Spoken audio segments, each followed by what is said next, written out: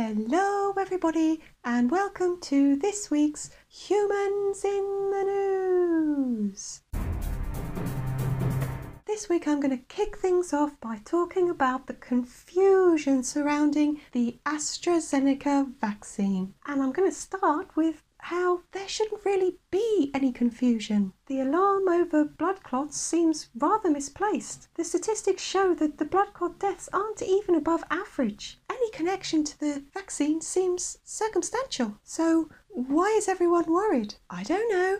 Maybe it's the years of anti-vaxxer bullshit that has circulated unmoderated on social media, which has only been made worse by the tremendous amounts of coronavirus misinformation which has flourished over the last year. Not forgetting that a certain former president of the US was the source of a lot of, well, COVID gibberish really. So all of this has come together to create a sadly predictable perfect storm. Rollouts are paused to pacify the tinfoil hat-wearing minority because this absolutely needs to appear safe beyond all question. But there is a problem with this. You can't reason with a crazy person.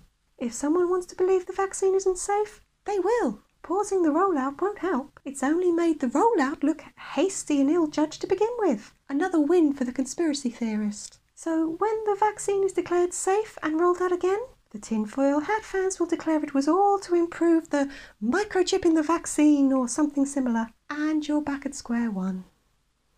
Anyway, now I'm going to pass over to Blettin to talk about, what you going to talk about, Blettin?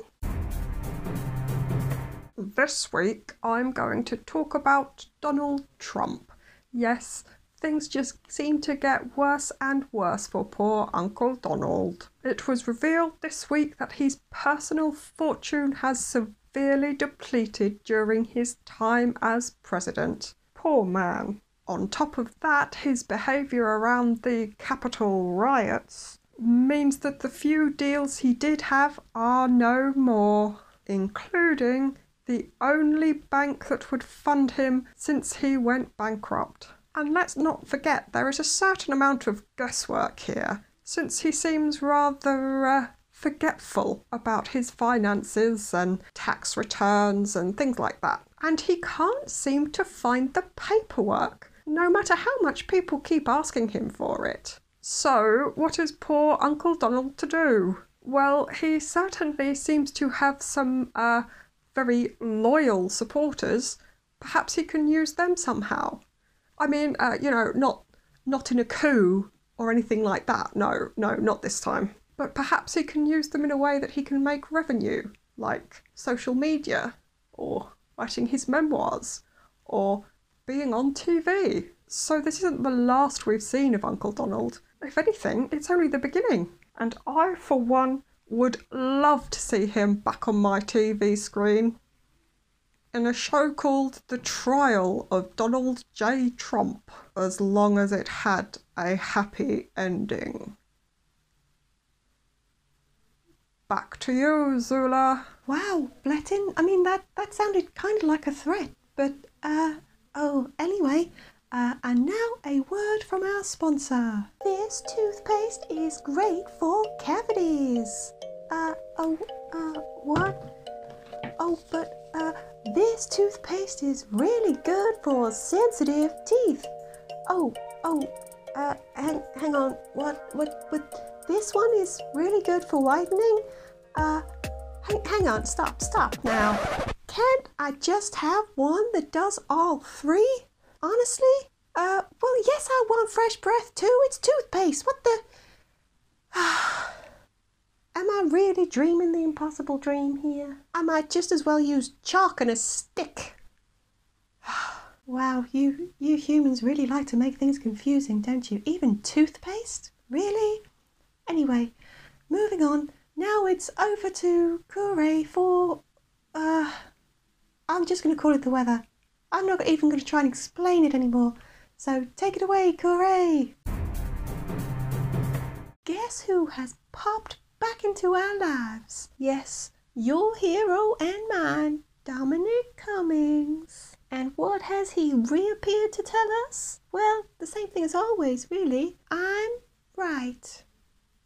And it was very interesting in a week that is seeing criticism of science funding, calls for transparency over the government's COVID contracts, and hiccups in the vaccine rollout. Well, what a surprise that Super Cummings has reappeared to address all three. As usual, he is an absolute hero. He takes the credit for the foundation of a cutting-edge scientific research agency, even though it is only moderately funded, raising the question of where it'll get its money from, followed by the answer, no one knows, because it is exempt from freedom of information requests. Well, that sounds perfectly legitimate and above board. Yes, you can tell it was Super Cummings' idea. And if you're worried about the transparency of the government's COVID contracts, don't be. Super Cummings has put our mind at rest on that one too. Basically, it was an absolute nightmare of bureaucracy to try and find things and source supplies and release the funds and what a nightmare. So that's why they gave all the contracts to their friends. See, I knew there would be a good reason. And that's also why Super Cummings takes credit for the vaccine rollout too. I mean, what would we do without him? I hope one day we find out. Back to you, Zula. Wow, is there something going on that I don't know about? Because that sounded like another threat. Anyway, I wouldn't mess with you, Kure. Anyway, now it's time for this week's special mention. This week's special mention goes to those Reddit investors. Yes, they've done it again. This time, they've adopted gorillas. And I like this story because it shows up a bias that even a highly evolved space monkey like me suffers from. The belief that all social media is bad. Well, we're all clever enough to know that nothing is ever all good or all bad. But over the last year, I think we've seen how destructive social media can be. Whether it's the unhealthy, addictive nature it cultivates in us, or the ease with which it can spread dangerous misinformation, or the way it seems to have become something beyond laws or restrictions or, well, basic morals really. Yet here is social media acting as a platform for some really positive change. So is it down to the platform? Reddit is more like a forum, whereas Facebook is more like a, well, battlefield. Reddit users can achieve something that Facebook users couldn't or wouldn't. Which takes us right back to the idea of something that is all good or all bad, when really it's parts of each. Except Facebook. Really, it's evil.